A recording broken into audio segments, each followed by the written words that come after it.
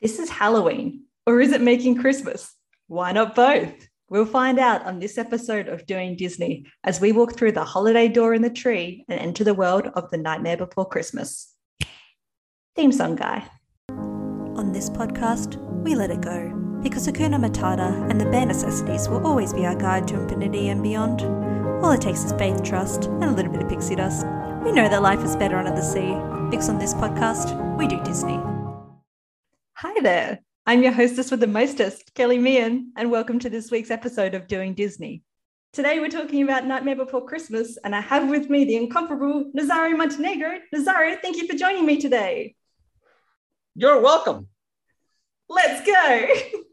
Start at the beginning. The Nightmare Before Christmas, released in 1993 with the vocal talents of Chris Sarandon and Danny Elfman providing the speaking and singing voice for Jack Skellington respectively, Catherine O'Hara as Sally, William Hickey as Dr. Finkelstein, and Ken Page as Oogie Boogie. It tells the story of Jack Skellington, who successfully leads the Halloween Town festivities each year, yet in his own words has grown so tired of the same old thing. While walking through the woods, he comes across trees containing doors to various other holiday-themed realms. The door with the Christmas tree catches his eye as he turns the knob, peers in, and is whisked away by a flurry of snow. Upon exploring Christmas Town and seeing all the various festivities, Jack returns to Halloween Town to explain to the other residents about the holiday. When he struggles to truly understand Christmas, he decides that Halloween Town shall be the ones to run the holiday this year. Jack delegates jobs to the citizens, including Sally, who pines for Jack but has a premonition of disaster for her friend, to sew him a Santa Claus suit, and entrusts Lock, Shock, and Barrel to kidnap the Santa Claus.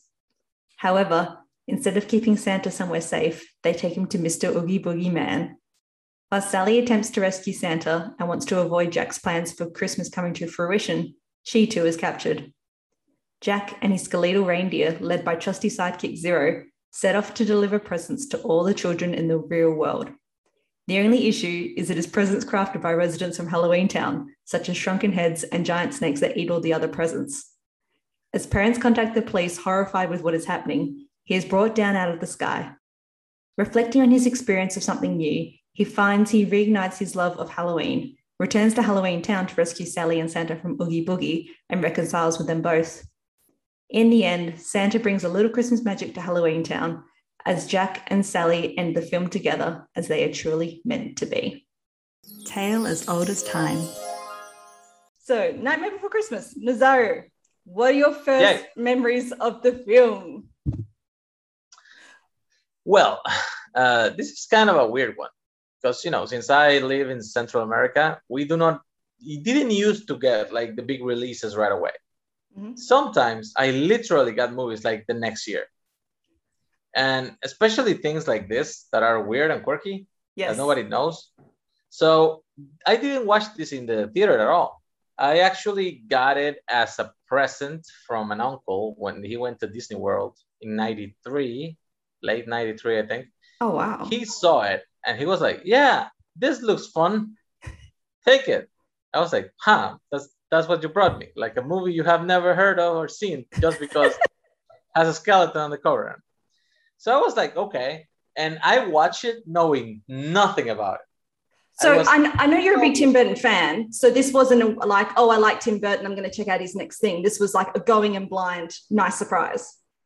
Honestly, I was in the proto Burton fan era. I was 12 years old in 1993. Yep. So I was like Batman because yes, Batman. Yes. Who directed this? He's my favorite director. Fantastic. Just because he did Batman.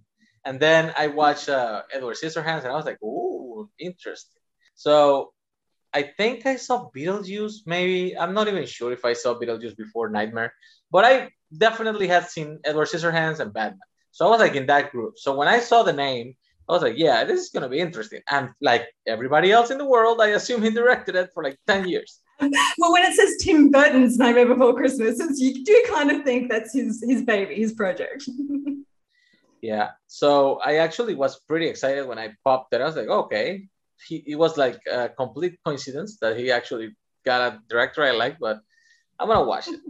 And then my mind was just blown from like the first scene. Like the music Yeah. The title screen comes in, the zoom into the trees, and oh man, just the narration. Who's the narrator? I actually never looked that up. Who's the voice of the narrator in Nightmare? It's not Vincent Price, is it?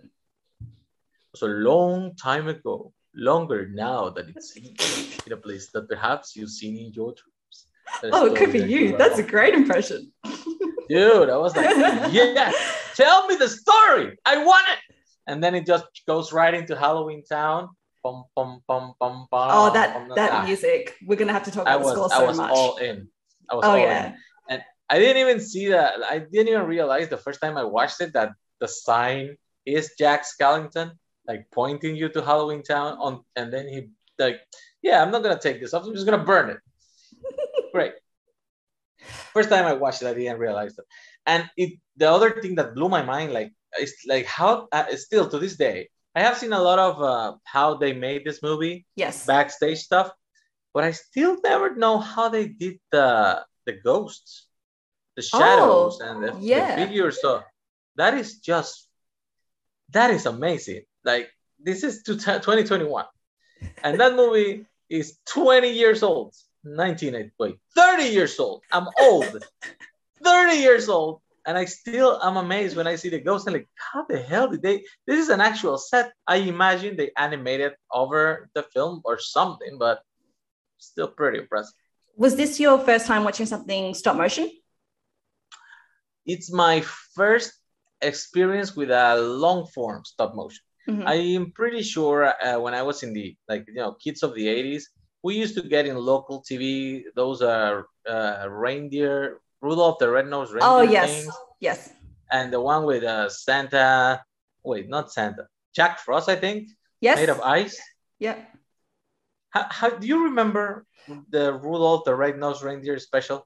I have not seen it. Being an Australian, we are not big on the snow and the Christmassy movies. I think that's more an American thing. But I have seen the pictures. I live in Central America. But you're closer in proximity. Yeah, but it's hot as shit. We do not get snow. It's going to be 44 degrees this Christmas. I've only seen snow like in my life once. I spent one Christmas in 1998 in Canada. Are you more of a Halloween or a Christmas fan? Oh, definitely Halloween. Halloween is my jam. That's the one I do. That's the one I like buy the costumes, set up the house and stuff. For Christmas, I'm like, okay, let's bring in the tree again. And I have to carry the tree. I have to stand the tree. My wife wants me to help her decorate it. It's just a whole thing. But when the house is already decked up like it is now, I'm like, okay, I get it. It's nice. But I don't know. It's a lot of work. And then in January, you have to get rid of the tree. I live in an apartment. That is not easy. But, so you're using live trees, live Christmas trees? Yeah, we buy the trees. They actually, that's nice. They ship them from Canada. Like, there's a couple of places that like resell them here. I have my one picked up because it's the only one in the city that actually like keeps them in a cooler all the way through, and they set up them in the coolers here, and they just take them out when people are gonna buy them. So it's a little more expensive. I think you pay like $75 for a tree. Oh wow! So yeah, because there are other people they sell like $30 tree, but you see that tree that's like half dead. Like they show you a green side, and they flip it and it's brown. Like no. I actually once accidentally bought a painted tree. Like I was like, oh, this looks pretty green. I like it, and I bought it. And then when I got home, my wife was like, "This has been spray painted, man." Like Alice in Wonderland.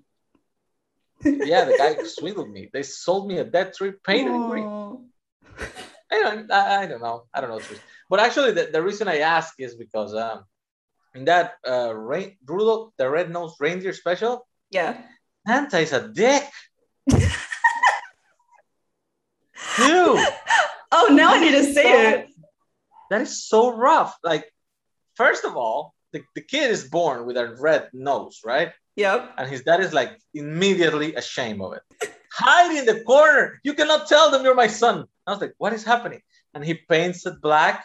Like, he makes him go to school with his nose painted. He starts talking like this, because it's like, and then he starts, he's like the head honcho with Santa. He's like the top reindeer. And Santa's like, hey, your kid is going to pull my sleigh one day. It's going to be good. I was like, yeah, whatever. And then when it's revealed, Santa's like, you lie to me? You want to put that in my sleigh? Exile! A shame on you and your family. Dishonor! Dishonor on you, dishonor on your cow. Yeah, that's rough. That's rough to hear. That's going to be a rough rough message. And then immediately when he becomes useful, he's like, oh, we loved you all along, man. Come on. That's short, man. I cannot deal with those. Those are the Rankin Bass things, right? Like, now they're not good. People love them, but they're not good. I think people love the nostalgia of it. If you've seen it on TV as a kid, that's sort of what you love. I mean, I did, and I don't. Like the Island of Lost Toys, though, cool place. Okay. Shows up in one of those. I don't remember which one, but cool place. Well, my first memories is a little bit harder because I was born in 91, so obviously I didn't see it in theaters, and I probably remember seeing it on TV mid-90s-ish and just being too young for it. I think the stop motion is a little bit creepy. Dr. Finkelstein's definitely with the head pops open. I was like, nope, shut it down. Nightmares, wasn't having it. And I think my mum was even like, yeah, nah, let's change the channel. But for that guy, like for the longest time, I knew the voice and I couldn't place the actor. Yeah. And when I finally did. When? Have you seen that romantic comedy with Billy Crystal called Forget Paris? No. No? No. He plays his father-in-law. Okay. But the guy is like, he has some form of dementia. Okay. So the only thing he does nonstop is when they're driving in the car, he's reading signs from different brands like Texaco, Toyota, whatever. And then when he's home, he just keeps repeating the same line over and over again. That is that is like a slogan from Toyota. And Billy Crystal is just going insane. Like, but when he starts saying, you asked for it, you got it. I was going to say, Toyota. Is it the same voice? It's the same Dr. Finkelstein voice? Because I've never heard him act. Like, so I heard that, like, you asked for it, you got it. I was like, God, it's Finkelstein. Then he kept repeating and repeating. I was like, oh my God. That was great. I actually loved it. I did miss it because in theaters, I already owned it in VHS, but I think they dropped it like in 94 in theaters here. And the other thing is that they didn't call it The Nightmare Before Christmas. They just call it Jack's Strange World. What? Yeah. I can hear my head go. I'm just going, what? Because that is Jack's Strange World. Because I remember you saying The Rescuers Down Under is Bianca and Bernard in Kangaroo Land. Is that the one? That is classic. Yes. I love that. But Jack's Strange World for The Nightmare Before Christmas, not the same effect, my friend. I know. It was that weird thing in the 80s and 90s where everything had to be like a thing. Like, for example, like I make fun of this in my channel all the time. Like, if it was a comedy, it had to be a question. Like, oh yes, airplane, where's the pilot? Like, Naked Gun, where's the cop? Where's the cop? Like, everything those are the titles. That works for those spoof movies, though. I don't know. Well, I guess my first proper memories is we got cable about 2004, 2005. So this was streaming on Disney Channel at the time. And this is like prime Kelly emo phase with the Emily the Strange wardrobe and the haircut and the listening to the My Chemical Romance 3 Cheers for Sweet Revenge on the iPod, that sort of era. So Hot Topic was like pumping out the Jack Skellington merchandise. So like it was right there for me. So they still are. They still are. Still? Wow. Yeah. You go to Hot Topic, it's still Nightmare. Because it's iconic, it's that skeleton with the big grin, like it's just never gonna go away. It's always gonna like pass on to those generations, I think. But that's my first memories, is watching it on Disney Channel and being like, this is creepy, this is cool. I'm now sort of similar to age as when you saw it, where like I can appreciate this as something very different. and also coming from like the Tim Burton and the Batman, probably Batman Returns more, because that's the creepier one. Like, it's actually in Disney Plus, they have now one of the documentaries where they were making the making of the movie. And I learned this year that really Tim Burton wasn't that involved in Nightmare, like hands-on, because he was filming Batman Returns at the same time. Oh, because I feel like I've seen the pictures of him and Henry Selick, like placing the models and things like that. It's not like the guy wasn't there at all. Because, but it just seems like he's more a part of it than what it was. He wrote the treatment that became the book later, and he named somebody, I forgot who was it, basically the producer, and he sent them there, and basically everything was done by phone. And he went there like every 2 weeks because he was so busy shooting Batman Returns that he only basically had to trust blindly what they were doing. And one of the times he visited, apparently he was so pissed at what he was seeing that he kicked the wall or something. Like, wow, this is horrible. And they were like, trust the process, dude. Like, in the end, I actually think it's a very weird thing to say, because there's no movie that's more Tim Burton than The Nightmare Before Christmas. But yes, I think it's one of those cases that, like, he had the idea, he had the concept, he approved all the designs, but probably worked out better that he wasn't there. For the execution, like, I can say that. Yes. Because that is such a painstaking process. Yes. That if you do not realize that, like, and you're very dismissive of people's like hard work, like they took a week to film like a minute. Oh. And then like you come in, it's like that minute sucks. Like, dude, no. Especially when it's the early 90s and you're on a hot streak with the Batman's franchise and things like that, and you got other things in the pipeline, it probably is better to hand that off to someone else to, execute your vision.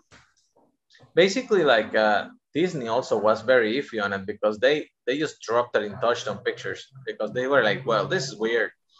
I don't think Disney can be in this, so let's just put Touchstone on it and see what happens. Yeah, it doesn't align with the brand. For a long time, I didn't realize it was a Disney. I think playing Kingdom Hearts was like, oh, yeah, it really is part of the Disney properties. Yeah.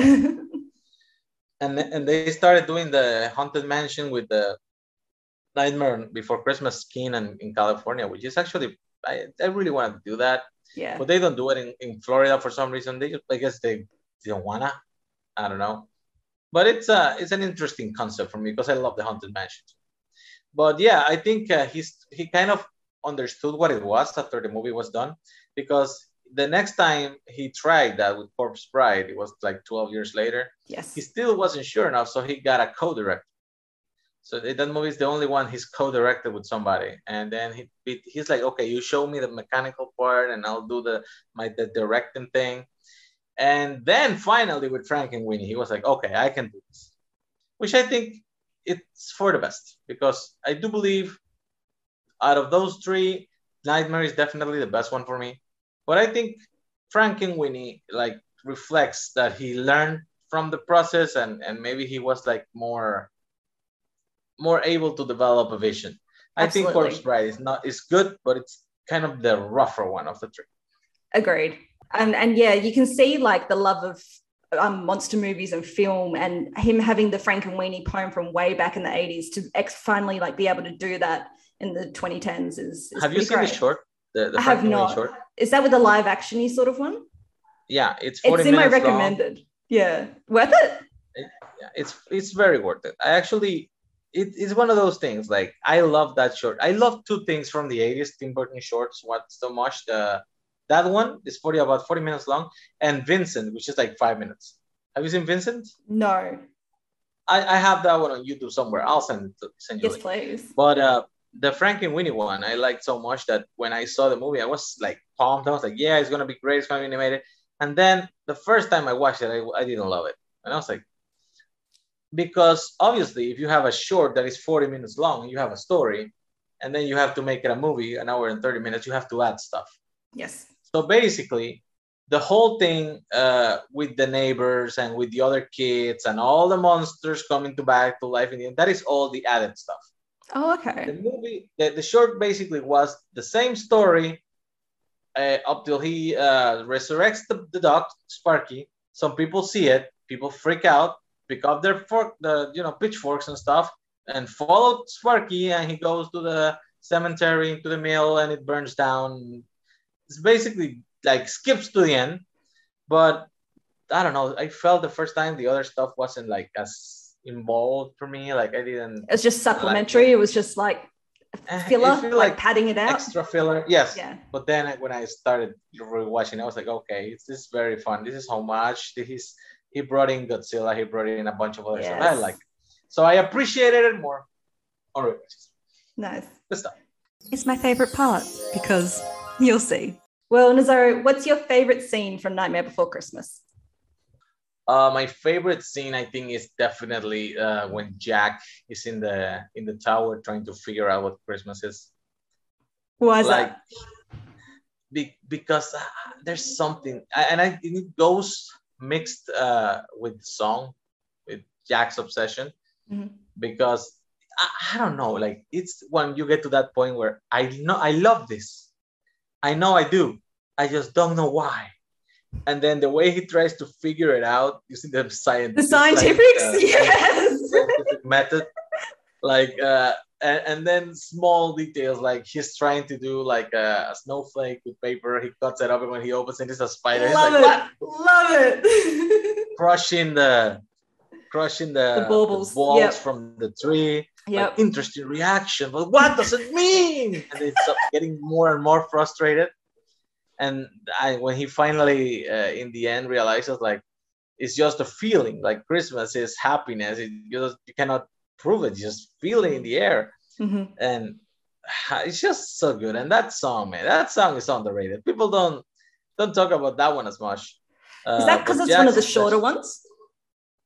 Yeah, fair. I guess it suffers from the same as like Sally's song. This songs that last like a minute. Yeah. But I do love that scene so much. And then everybody is like, something's wrong with Jack, something's up with Jack. The chorus is great throughout the movie. Oh, there's the shot where the vampires are doing the chorus thing, and hope he doesn't die, something's wrong with Jack, and then the sun comes out, and they like in sync go like this, and they go out of frame as soon as the light is coming in, and then the werewolves shows up. It's just great. It's beautifully animated. And they really like gave each character such an interesting, iconic design. So when they're on the screen and the way they move and things like that is very engaging. I think it's part of the charm of the stop animation, the fact that it's not quite fluid yet lifelike. Like it starts, it's like when they did the original King Kong, like a lot of people said it was creepy because since he was full of hair, his hair was kind of crawling during the horror movie, and it was just because it's hair. People move him a bit, the hair moves too. Yes. So that gave it the eerie effect, like the hair was always crawling. And it's something that it's not natural, but it's very lifelike. And I think that is the effect that most creatures in this do, because the proportions are way off. Like everything is insane. The vampires, like there's the fat ass vampire. And I was like, what is this? And the gigantic head on the witches with the big nose. Yes. And some creatures, I don't even know what they were supposed to be. The bald guy with the axe on his head. What is that? Like, other than a scary thing, like, he was like playing it dumb. By the way, like, I was this close to saying that's my favorite quote. When the Easter Bunny shows up and he starts smelling him, he just goes like, bunny. Those designs are so unique. Yes. And it's like he doesn't even like make anything similar to each other. There's like 3 vampires and they're all very distinct. Yeah, no designs are throwaway. There's nothing duplicated. Like each one has its own features. It's very well done. And it does like some things that don't make sense, but yet they still do. Like Jack blinks. He's a skeleton. He doesn't have eyelids, but he blinks. It's adorable. I like it. Well, my favorite scene, I try not to throw out the word iconic sort of haphazardly, but I do think the shot of Jack on Spiral Hill with the moonlight behind him, like that is an iconic moment in animation because, as you were sort of saying, you hadn't seen the long form of that before, and the contrast of the moon to him and the tall, spindly figure is fantastic. And we still don't sort of see things like that, and the unfolding of the spiral. So Jack's lament. Yeah, there it is. Oh man, yeah, that's so, and the thing just keeps going slowly like this. So when I think of the film, I guess that's my sort of first thoughts. That's what stands out the most, especially as you were saying, Jack's lament with the unfolding of the spiral. But also, I think my favorite line in that is, "And since I'm dead, I can take off my head," to recite Shakespearean quotation. And it's just that perfect matchup of those clever lyrics with the animation, seeing him actually take off his head and do the Shakespearean. It's fantastic. But I actually love Danny Elfman's way to interpret that because he has so much range. And then he just goes immediately from to recite Shakespearean quotations to no animal or man can scream like I can. And then he goes like soft then, like the dynamics in that, just that little snippet of the song was fantastic. But the scene I will choose is the ending, because I'm a little bit of a romantic, so I like the ending when you're mixing the what's this with the this is Halloween. We have Sally, she picks up a bit of tree branch and it doesn't burn. So she goes to sit on Spiral Hill alone, and you start hearing that Sally song leitmotif start playing, and Jack comes up and says, "My dearest friend, if you don't mind, I'd like to join you by your side." I think that's so romantic and more reflective of what real love is, not to be overly cliche, but it's about friendship and enjoying the company of the one you're with. So rather than being like, oh, it's going to be so hard when I have to defend Sleeping Beauty, but the whole once upon a dream, I've just met you, that sort of fairy tale, it's so different to that, where it starts as an unrequited love from Sally. So when Jack finally does come around at the end, it feels a bit more earned. And the fact that at the end, it's such a small, sweet moment, because then it hits credits. It's not drawn out. I think that's really well done. So the ending, when they like wrap their arms around each other, that's sweet. That is the one of the things that always stood out for me about the way they were marketing this, especially in the 2000s when Hot Topic was pushing for it. Yeah. Because they kept trying to make it more of a love story than the movie actually is. That is true. I think it is basically what you said.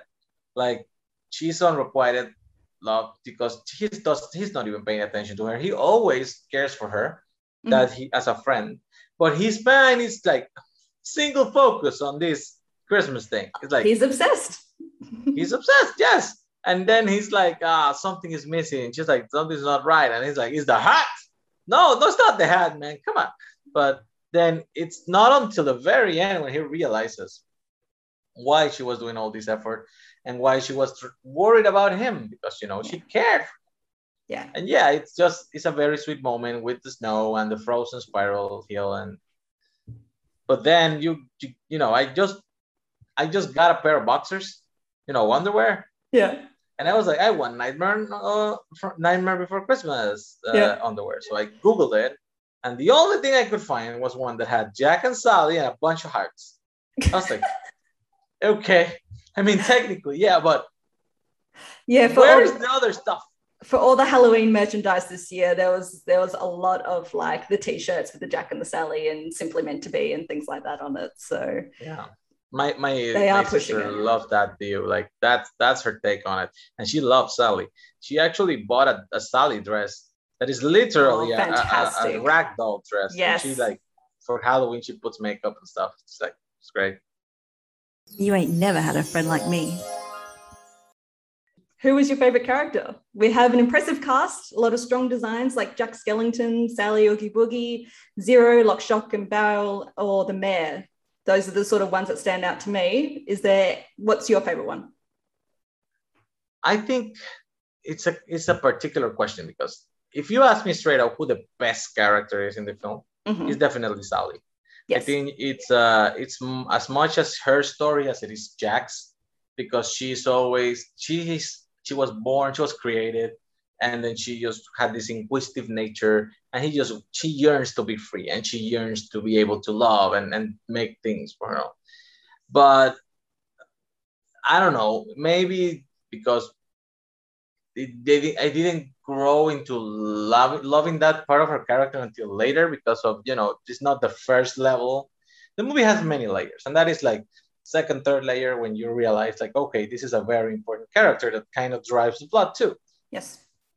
As like a favorite thing based like design and voice straight up, it's Dr. Finkelstein for me.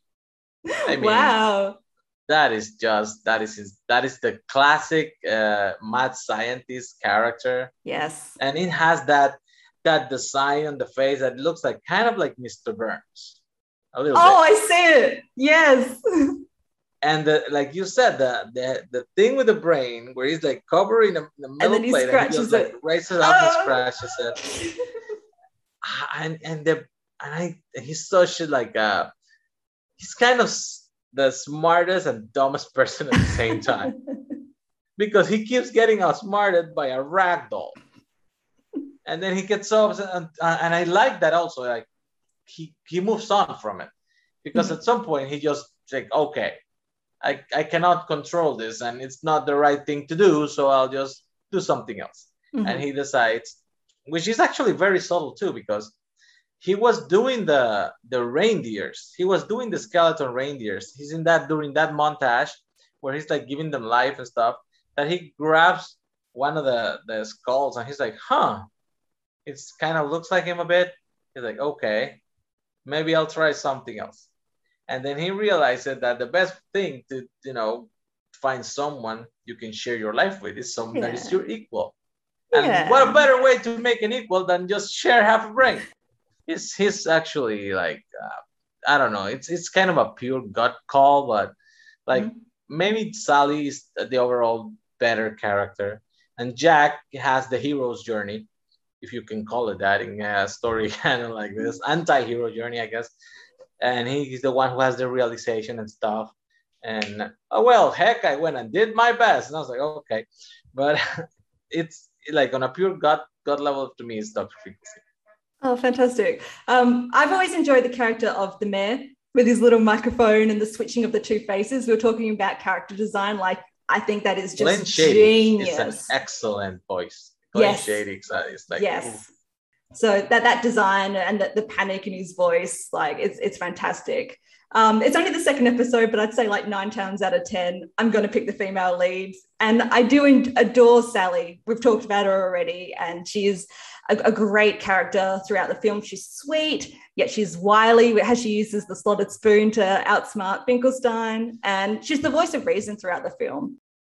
But I'm going to go with Jack, because I do find his joy for Christmas just absolutely infectious. So we talked about, like, is it a Halloween movie? Is it a Christmas movie? That sort of thing.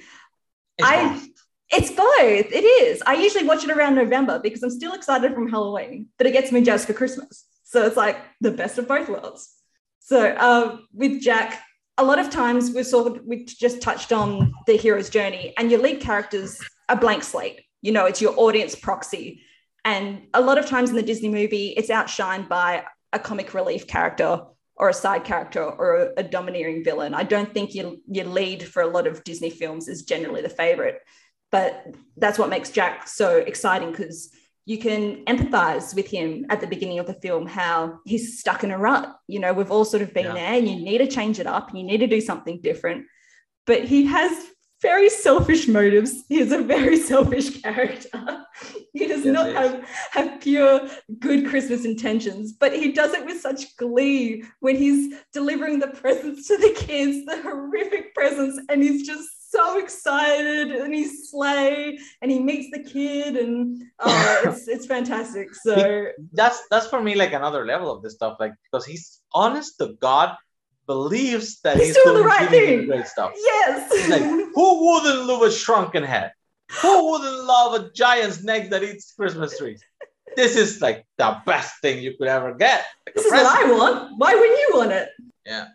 it's everything is like that, and that is what also makes it like very subtle to me, like because at some point when I was watching it for the first time with my wife when we were younger, she was like, I don't understand the geography of this situation, like where is this, where are they right now? And I'm like, oh, because there are the holiday towns are like outside of reality, and there's Yes. actually the real world.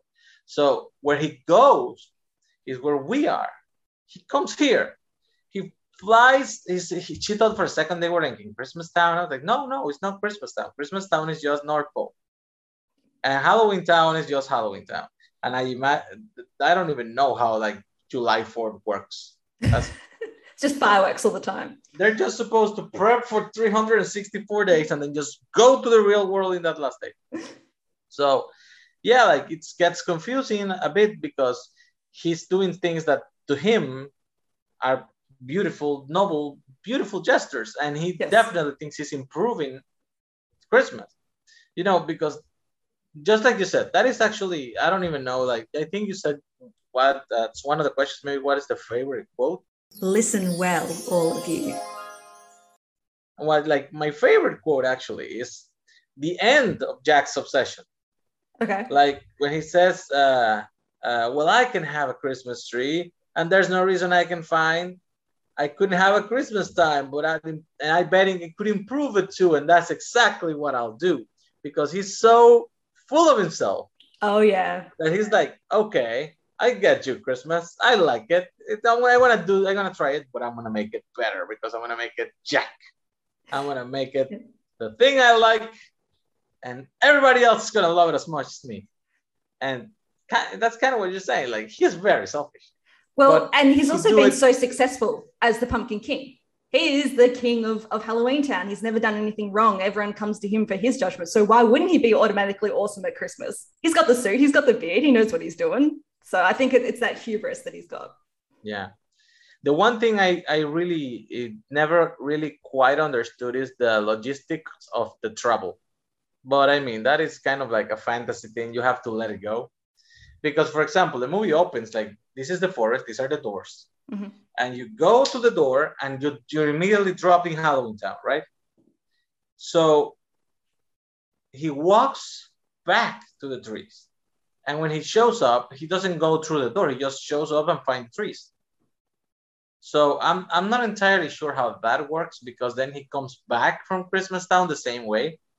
Now I don't think he goes back to the door of Halloween. He just like, I don't know if it's like a world where the towns are like all separated in different places and they like everybody can access the trees in the middle. Yeah, it's like a video game world where you walk to the edge of your world and that's it. And then just all of a sudden you stop moving. Like a hub, like the trees are the hubs. I mean, I don't know that. And it actually is something that always kind of left me like, because I think you can show a little bit more of that maybe, and it doesn't leave you hanging. But with the years, I mean, this is my favorite animated movie of all time, so I just let it go. Where did it rank on your top 100? It was top 10. Yeah. I don't remember exactly.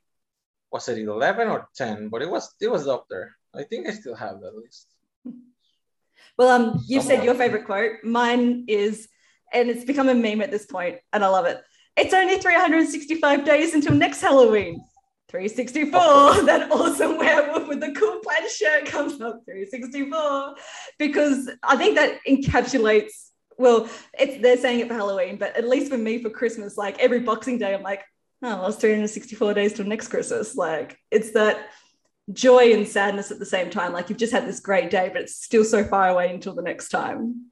So, by the way, Canada also does the Boxing Day thing. I remember because in that one Christmas I was there, they were like, don't buy stuff for Christmas. Boxing Day, they have all the best deals. So like, Boxing Day sales. What the hell is Boxing Day? What the hell is Boxing Day? Like the day after. I was like, So if I actually live here, it would be great because my birthday is the 26th. So I would have sales every year on my birthday. And then you wouldn't be getting the things like left over for Christmas. Do you find that hard having a birthday in December? Do you find like you're not getting as many presents because people just go, well, this is for Christmas? Or do they differentiate you mean the dreaded 2-for-1s? Oh, yeah. Like, that's what here I'm is your present for Christmas / birthday. Yeah, like everyone except my parents, and my wife, basically. Oh, that's nice. My sister sometimes. Other days she gets lazy. Yeah, it was my number 10, actually. Nice. I just found it. Number 10, Nightmare Before Christmas. Number 9, Teenage Mutant Ninja Turtles, 1990. Number 8, Who Framed Roger Rabbit. Number 7, Babe, Pig in the City. Number 6, Groundhog Day. No, shut it down there. Cut that off. Babe, Pig in the City. I love that movie. You have no idea how much I love that movie. 5, Almost Famous. 4, Being John Malkovich. 3, Magnolia. 2, Ghostbusters. And number 1, Back to the Future. I think you can make the case for most. That's fine. One song. I have put one song. So, Nazario, what is your favorite song from the film? I don't know if it's also a cliche, but I think I would have to go with Jack's Lament.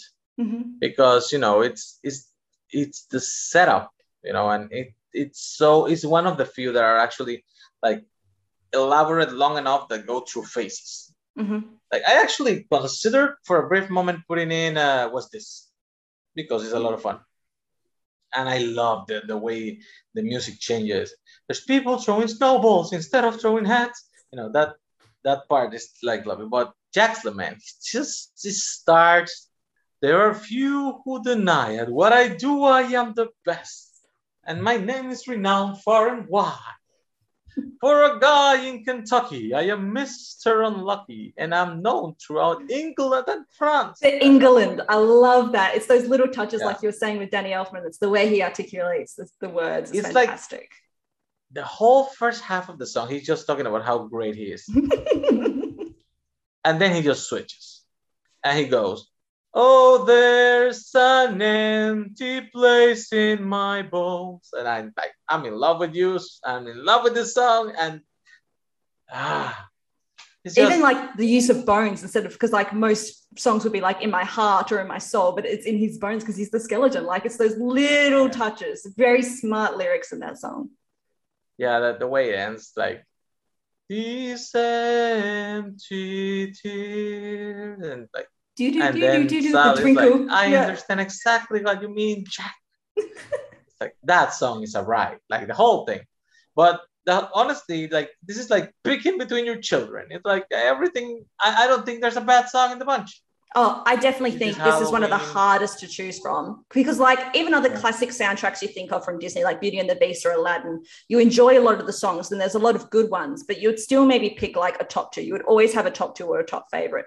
But this one, like I've got a top 4 between This Is Halloween, Jack's Lament, What's This, and Sally's Song. And Sally's song is kind of like the mirror of this. And the only reason I don't put it in is because it's like 30 seconds long. It's a minute 30 or something like that. And it is the one I'm choosing because nice. I feel like This Is Halloween and What's This and Jack's Lament, like those are the 3 bangers that come straight after each other. So like that is a good chunk of songs and that gets you primed for the movie, and they're maybe more representative. But Sally's Song is the one I've probably re-listened to the most. It is short, but it's so soft and delicate. And it's more simple, but winsome and sad in a relatable way. So we've talked about the unrequited love, and I think the lyrics are so cutting in this one, which it's raw. It's like, does he notice my feelings for him? It's not meant to be, for I am not the one. And then she wraps her sad arms around herself. And I think that the vocal on it is just so sweet and tender. And the dead band playing in the background. The band, how it starts, and she literally does the dance like no one's watching and starts twirling around in the street. Oh, it's great. In the wind, yes. It's a great song. I do like a sad female song, very like On My Own from Les Mis, like those sorts of vibes. The unrequited love song, I think that's great. By the way, they butchered that in the movie, in the one with Hugh Jackman. That's like that's so. That movie, man. Why? Okay. And I mean, if I had to like, you're right, because it's really hard to say because there's no bad songs in this soundtrack. Like, another movie. I do not like Kidnap the Santa Claus. That one grates on me. I do not like that one. I find the la la la la la. No, and there's not enough there. Like what I was gonna say is like for another movie, like I like my out of Disney animated movies, my Hunchback of Notre Dame is my favorite by far. For this one, I would say I actually really like Kidnapping Santa Claus. The one I would actually put as the lowest, and it's not even a bad song, is the Oogie Boogie song. That's in my notes as well. Like I like it, but it doesn't reach the tier of the others. I find it a little generic villainy song, but the vocals is great. Like I love the Oogie Boogie voice, and actually that leads perfectly. I'm really scared. Oh, it's great. That leads perfectly into my next question. This is your badness level. How evil is the villain? And this one is a little more complex because really, who is the villain? You can make the argument, is it Oogie, is it Jack for ruining Christmas? But we'll go with the traditional definition of an antagonist and say Oogie Boogie is the greater villain of the film. You know that Oogie Boogie is not even in the original story of The Nightmare Before Christmas? Really? I have 2 copies actually of the Tim Burton book that he made, like the storybook that he has the chicken scratches that he calls drawings, you know. But the Oogie Boogie doesn't even appear. Like it's something that they use for the movie to, you know, expand on the theme. Like he basically just takes over for Santa Claus without kidnapping him. Then Santa Claus shows up later, like, what the hell? What are you doing? And then, you know, fixes it and brings him back and snows on Halloween Town. I like Oogie Boogie. I do. I'm the shadow on the moon at night. I like that part. And I love the concept that he's just a bag of bugs. Bag of bugs that loves gambling. And he keeps, like, he eats more and more bugs, and the bugs just become part of him. Like, he absorbs them, but he needs that burlap sack to keep them all together. Yep. I really like it in concept, but and like the stitching and things like that. Oh, that's my question.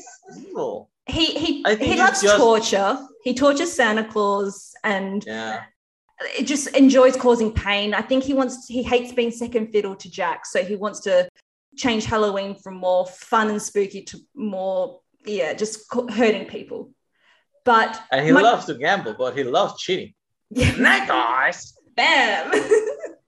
But we talked about the bugs and things like that, and he's obviously not in the original story. So then what is his plan with the Santa? I don't quite understand it. I honestly, I do not know. Like, they were just supposed to hold Santa for a bit. Mm-hmm. They straight up told them not to put them in the Oogie Boogie, and then they did anyway. By the way, those 3, Shock, Lock, and Barrel, they got off easy, like those kids. Those were I agree. They needed some reprimanding. But I don't know. Like, I don't even know what the really plan was. And honestly, he was kind of easily defeated too. Santa steps on the main bug, and it's like, yep, Oogie Boogie's gone. So when they're dangling Santa and Sally, they're putting him in the stew. He's going to eat him. That's what it is, right? He's going to cook Santa. I actually don't think so. I just think he was just going to kill him. Okay. Because this is a little where a few of my ratings drop down, because when I think about that, I'm like, I'm not quite sure there was the clear intentions with that. So how you were talking about the padding with the kids, that makes a lot more sense to me now that he wasn't in the original, because you can sort of see where they've tried to shoehorn that in just a little bit. It's kind of the same thing with Frank and Winnie. Just in this one, Oogie Boogie is the extra one. But I think the character itself is so memorable that it doesn't feel that much fillery as the other movie did for me for a bit. Okay. But again, evil, I guess like a 7. 7? Yeah. He's not really 6, 7, something like that. He's not more evil than anybody else in that town, honestly. No. Just that he might be more jealous, that he just wants to, like, you know, off Santa Claus just so he can say, like, I'm the one who did it. But yeah, I'd go like a 6.5 to a 7, because sort of like what I was saying, I feel like if Oogie was in charge of Halloween Town, it definitely wouldn't be as much fun for Halloween as what Jack sort of does. So I think it would be a lot scarier, a lot more. It'd be more like The Purge or something on each Halloween. I think you would love that. Have you played all the Kingdom Hearts games? Oh, many times. Let's bring it. Let's talk about the lore of Kingdom Hearts. No. For another hour. I'm honestly, I honestly, the only one that I know like for completely is the first one, because that's the one I played like the whole way through. I played the second one too, but I didn't like the controllers. everybody hates the first one's controllers, but I actually you can't jump. Love those. He jumps with his knees outwards, and it's awkward. It's always awkward. It's always something. No, but what I'm saying is like I don't know if there's like any more expanding on the story in the later ones. I own Kingdom Hearts 3, but I've never actually played it, so I don't know if they ever expand on the Oogie Boogie things, because he's the main bad guy in the games, right? Yeah, he's part of that level. Yeah, he's part of the evil council of villains that are trying to take Kingdom Hearts. And I guess they talk more about making the artificial heart. So what you're sort of talking about, Dr. Finkelstein and the mad scientist, that's really interesting because they do make that mechanical heart and talk about what is the essence. So I guess they expand on it subtly in that way, but not the greater lore as what they do with as much as they do for, say, like Big Hero 6, which is the sequel. They pretty much pick up where the movie left off. I think they just sort of pad it out because you're dropped into the middle of the movie, if that makes sense, especially for the first one. And then the second one. That's the part I remember. Yeah. And then the second one, it's the other side of that where you're in Christmas Town. You know, there was actually like a sequel game. On Game Boy? I just read that on the Wikipedia last night or something. Yeah, it was no, I think it was Game Boy. Game Boy Advance, maybe? Yeah. I remember it being in color. Yeah. Or was it a PS game? There was a game that it was a story sequel to Nightmare Before Christmas, but I don't know if I did play it ever. I had never played it. I read that on the wiki last night. Went, that's interesting. And I don't ever remember seeing like a cover of it or anything. And I remember a lot of Disney games. Not that one. I remember I saw a trailer. Actually, I think it might not even be Game Boy. I think it was like PlayStation. Okay. Nightmare Before Christmas. I keep getting Nightmare on Elm Street when I get like the searches. I've been saying Nightmare on Elm Street so much. I'm like, what should you say Before Christmas? But that being said, Jack Skellington could do a very good Freddy Krueger impersonation, especially with the long spaghetti arms from the first one. Yeah. Boogie's Revenge. That's it. PlayStation 2. Oh, interesting. That's what I was thinking. Like, plot. A year after the film, Jack Skellington once again feels Halloween has become dull and repetitive. Oh, come on, Jack. He talks with Dr. Finkelstein about improving the next Halloween with new scares and discoveries. The doctor gives Jack the Soul Rubber, a green whip-like weapon. He then leaves town to look for new frights, leaving the doctor in charge, and the equally bored Lock, Shock, and Barrel take advantage of Jack's absence to revive Oogie Boogie, who immediately begins plotting his revenge. On December 23rd, Sally, a prisoner of Dr. Finkelstein's laboratory, manages to send a magical paper airplane to find Jack and warn him what has happened. What year is that? The year was 2005. Oh, so like mid-generation? Yeah, mid to PlayStation 2. Yeah. I don't know. The story does not sound very good, but they do say it was officially the continuation, although it sounds more like a rehash. Yes. Oh, I don't like Halloween again. Come on, Jack. We've already done the heart and all that sort of thing. We've been through this. We did the hard work already. I imagine Lock, Shock, and Barrel getting in their bathtub. That bathtub is also very cool. I don't like the song, but that image of them in the bathtub that crawls, that is awesome. That is something else that I did not learn until like a lot later, like the voices of Lock, Shock, and Barrel. I don't know why. I just assumed they were children. But then when I finally realized, it was like, it is actually Jack and Sally. Yes. And Pee Wee Herman. Yes. And that's not the one you would think would be stunt-casted, those little kids. It's not what you would think you would go for. Yeah, and also, like, then I was like, okay, so definitely Barrel has to be Pee Wee Herman, you know, like the short, stuffy one. No, it's the Devil Kid. Yeah. I'm sadness. So, quick question, quick game that I play. Did Kelly cry during the film? Do you reckon during Nightmare Before Christmas is one that gets me? Happy cries, sad cries, tears up, anything? First watch or like on a regular basis? More regular. I'd probably say in the most recent watch, which I watched in November. I'd say yes, a little bit. A little bit. I get nearly to the point when he's at the end and he's been shot down and he's in the graveyard and he's being cradled.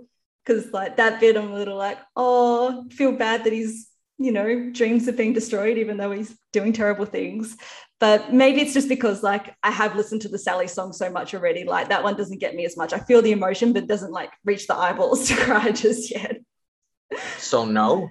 No. Yeah. It's probably going to be one of the rare ones. Practically perfect in every way. Any random thoughts that we haven't talked about yet? We've talked about the feat of animation, how influential it was. Zero is a great Yes. character. It's also the same thing, not as much as with the ghost, because the ghosts appear faster, but like Zero also, like I don't even know how they did that, because they actually had a Zero puppet that they moved and stuff, and he looks translucent, so I don't really know how that effect was achieved, but I love it. Oh, the fluttering of his body is insane. Yeah, I think maybe he's a mix of animation and puppet, because I do know there's like a puppet head of Zero somewhere. Let me think, like all the minor characters. I love the fact that they use the characters in the song and then they don't forget about them. They keep showing up. Like I am the one hiding under your stairs, fingers like snakes and spiders in my hair. And then like you see the guy come back, or like that. You know who's really creepy? I don't even know what the name of those Russian dolls are. Like the ones Matryoshka dolls? Yeah. Matryoshka, yes. There's the guy with the hat that has the small guy and the smaller guy. And then they are like, they keep showing up and they're always creepy. And then they do the one thing with the scorpion inside of the Matryoshka doll.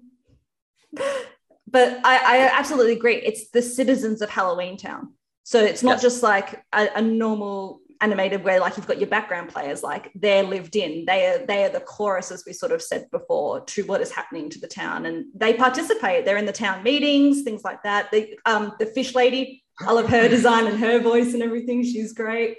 And the little kids who, when Jack Skellington comes out of the fountain for This Is Halloween, you know, they're the ones looking at it, like they're throughout the film. Kid, the fat kid with no eyes. Yeah, and the bat kid, I guess. With a big head. With a big head, yeah. And they're not like in the background, because they give them lines. Like everyone has a moment where they add something to the story. Even like the creature from the Black Lagoon, they can, maybe it's the head I found in the lake. Yes. And like the werewolf, they just give him this plaid shirt. I have no idea why, but I appreciate it. It's very grunge, very of the times. Like, why? Let's just do it. It's great. There's actually something to that, because the Lego werewolf also has a plaid shirt. I think it's because they're supposed to be like woodsmen, like, you know, like. Oh yeah. What's the word in English for that? Yeah, like cuts trees. A lumberjack. Lumberjack. Yeah. Yes. They're supposed to be lumberjacks or something before they become werewolves, and they wear the plaid shirts. But there's always like plaid shirt werewolves. Why not? Just cause. But you're right. He looks very grungy. And I guess that's sort of like this is one of the Tim Burtons that push forward that it's more acceptable to like the spooky things. And coming out of the time with Batman Returns and the Addams Family, like Wednesday and Morticia, like are iconic female characters to me. That movie also, like the Addams Family movies from the 90s are so good.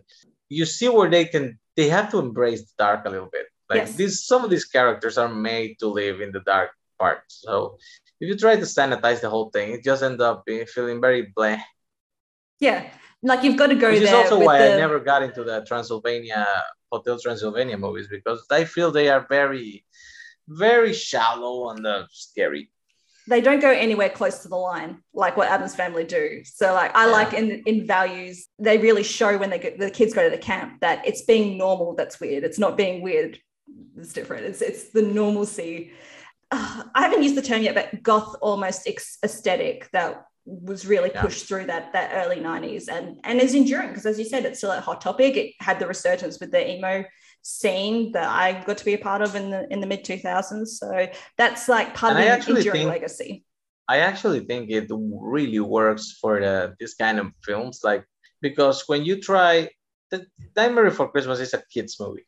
Mm-hmm. So when you try to reach this, it's so good, but it's also a little scary thing for children. Like sometimes animation, in particularly stop animation, is the way to go.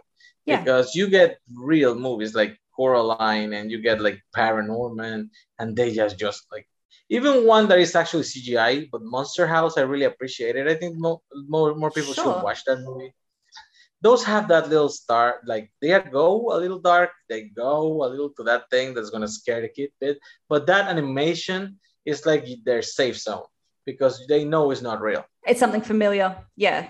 Yeah. Because if you go like trying to do something like that in live action, then you end up with movies, which by the way, I love as an adult and I enjoy when I was a kid, but I'm weird.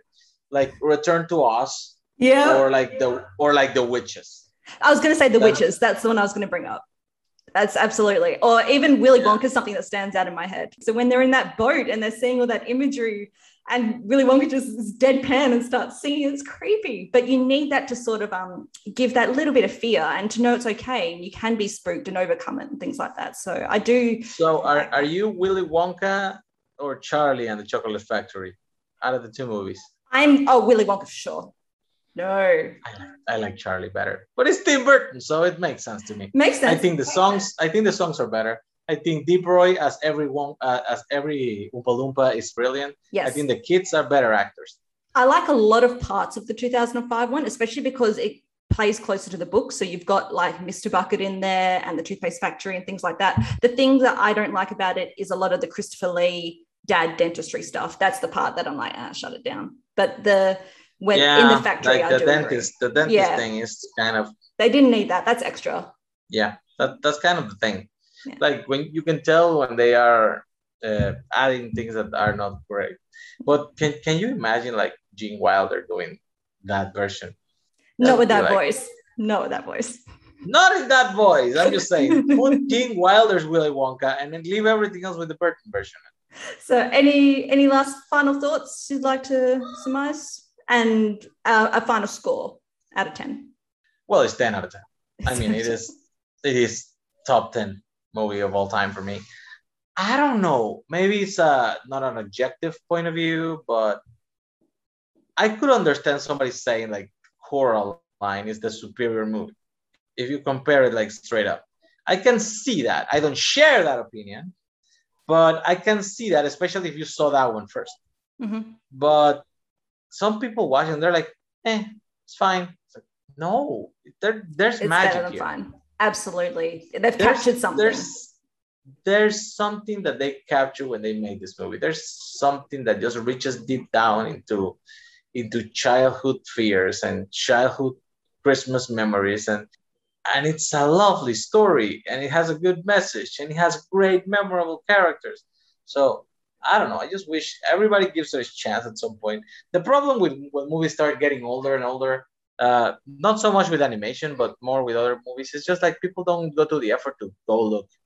And seeing that this one is 30 freaking years old, like I don't want it to get lost. So I saw it to my kid for the first time this year, and he said like, I liked it. It was okay. I was like, it's more than that. More than okay. Let's watch it again when you're 6. Let's see what happens. Maybe he just needs to reach the age we sort of were when you see it, and then you'd be like, oh, wow, my dad was really onto this, like when you're sort of those teenage years and you see it a bit more. But I actually love the fact that it works. To me, it works on both ways because it's simple enough to keep children entertained, and it's subtle enough to give you an extra layer of message if you are like a person who wants to get more out of movies. I think it will keep its cult status. Every year they show it at the immersive cinema here. So I got to see it on the big screen last year. And so you appreciate that animation and that soundtrack just even more when it's really just blown up on the big screen. We all know like there's some animated films like it can be the small screen, you're fine. But this one in particular, when you can see all those little micro movements and really appreciate it. So I think it will have a lasting impact. It will keep playing. Actually really like the fact that the building where I live, we have a screening room. It's not the biggest screen, but it's like a big screen and it has like 12 recliner chairs and you can rent it out. Lovely. So I did it the first year I moved here. Then we got COVID and I couldn't do it 2020, but they let me do it this year, so I did it again. And yeah, it just works. Yes. Because you need that immersive feeling of seeing it and then hearing it loud, and like that's what sucks you in. So you're not distracted by a phone or things like that, or looking down or looking around. Like when it's on that big screen. I play my VHS tapes copy so much, it kind of started being worn in the end. It's Wow. kind of rough. Like I'm really glad we have better technology than that now. This one I also find, like you said that on VHS, I find I've seen the first half up to Kidnap the Santa Claus a lot, but the second half not so much. I don't know why, if you've got a similar experience or you've just watched the whole way through, but I don't know. Maybe it's because I just really like those 3 songs with the This Is Halloween, Jack's Lament, and What's This? I sort of get up to that. But I forget the ending sometimes. I forget the Oogie Boogie scene at the end, and I forget the being shot down by the tank. So when I saw it in the cinema, I was like, oh, this happens? Like I always have a little bit of that with this film. Well, I usually just watch it the whole way through because it's like an hour, 15 minutes. It's not even very long. But I get it. I mean, I get replaying the parts you like the best. Yeah. So my final score would be a 9. As I said, it's those sort of the ending part that I don't quite enjoy as much. The Santa Claus and the escape and things like that with the Oogie Boogie in his lair. I think that's just a tiny letdown. I feel in the end, like no movie is truly perfect. Like True. There's always you can nitpick. But to me, it's more of a feel than a brain thing. Yes. Like I can sit right here and pick apart like 20 things out of this movie that don't work, or start more like discussing the logic of travel between the teleportation trees or whatever, and say like, see, that doesn't make sense. I can do the same thing for Back to the Future, but in the end, when I watch them, the feeling they give me, they feel perfect. So they are.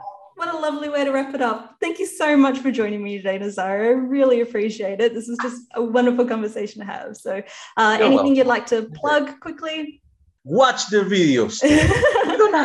We are not posting as much things lately because, life is hard and Christmas is complicated. But we also are trying to pick some things back up. I don't know if you've been watching monologuing, but we came up with the concept of that as kind of a joke. Like, who will be brave enough to try this crazy thing? And what can we make them read in the tiebreakers? But somewhere along the line, it turned great. Like, the last 2 or 3 episodes have been, insanely good. A lot of people come from that theatre background, I think, that love movies and are in the movie trivia community. So I think that's what adds to it. Like, I'm too scared to ever try it because my public speaking, even in my hosting, I'm still learning. But a lot of people come from that acting theatrical background and love that. So it has been on fire lately. Yeah, it's honestly, it's surprising, especially it kind of pained me that Douglas Castle versus Kirk Kowalski episode because they were so good in every single round. It was so close. And then in the last one we did, Amaru just came and he destroyed in that second round. It was an amazing thing to watch. We also have other stuff on it. We have the podcast with the music thing for Idbar. He likes music, so he posts music stuff. And movie games. Movie games is great. I'll bring it back in around February after we have time to actually write more stuff. Yeah.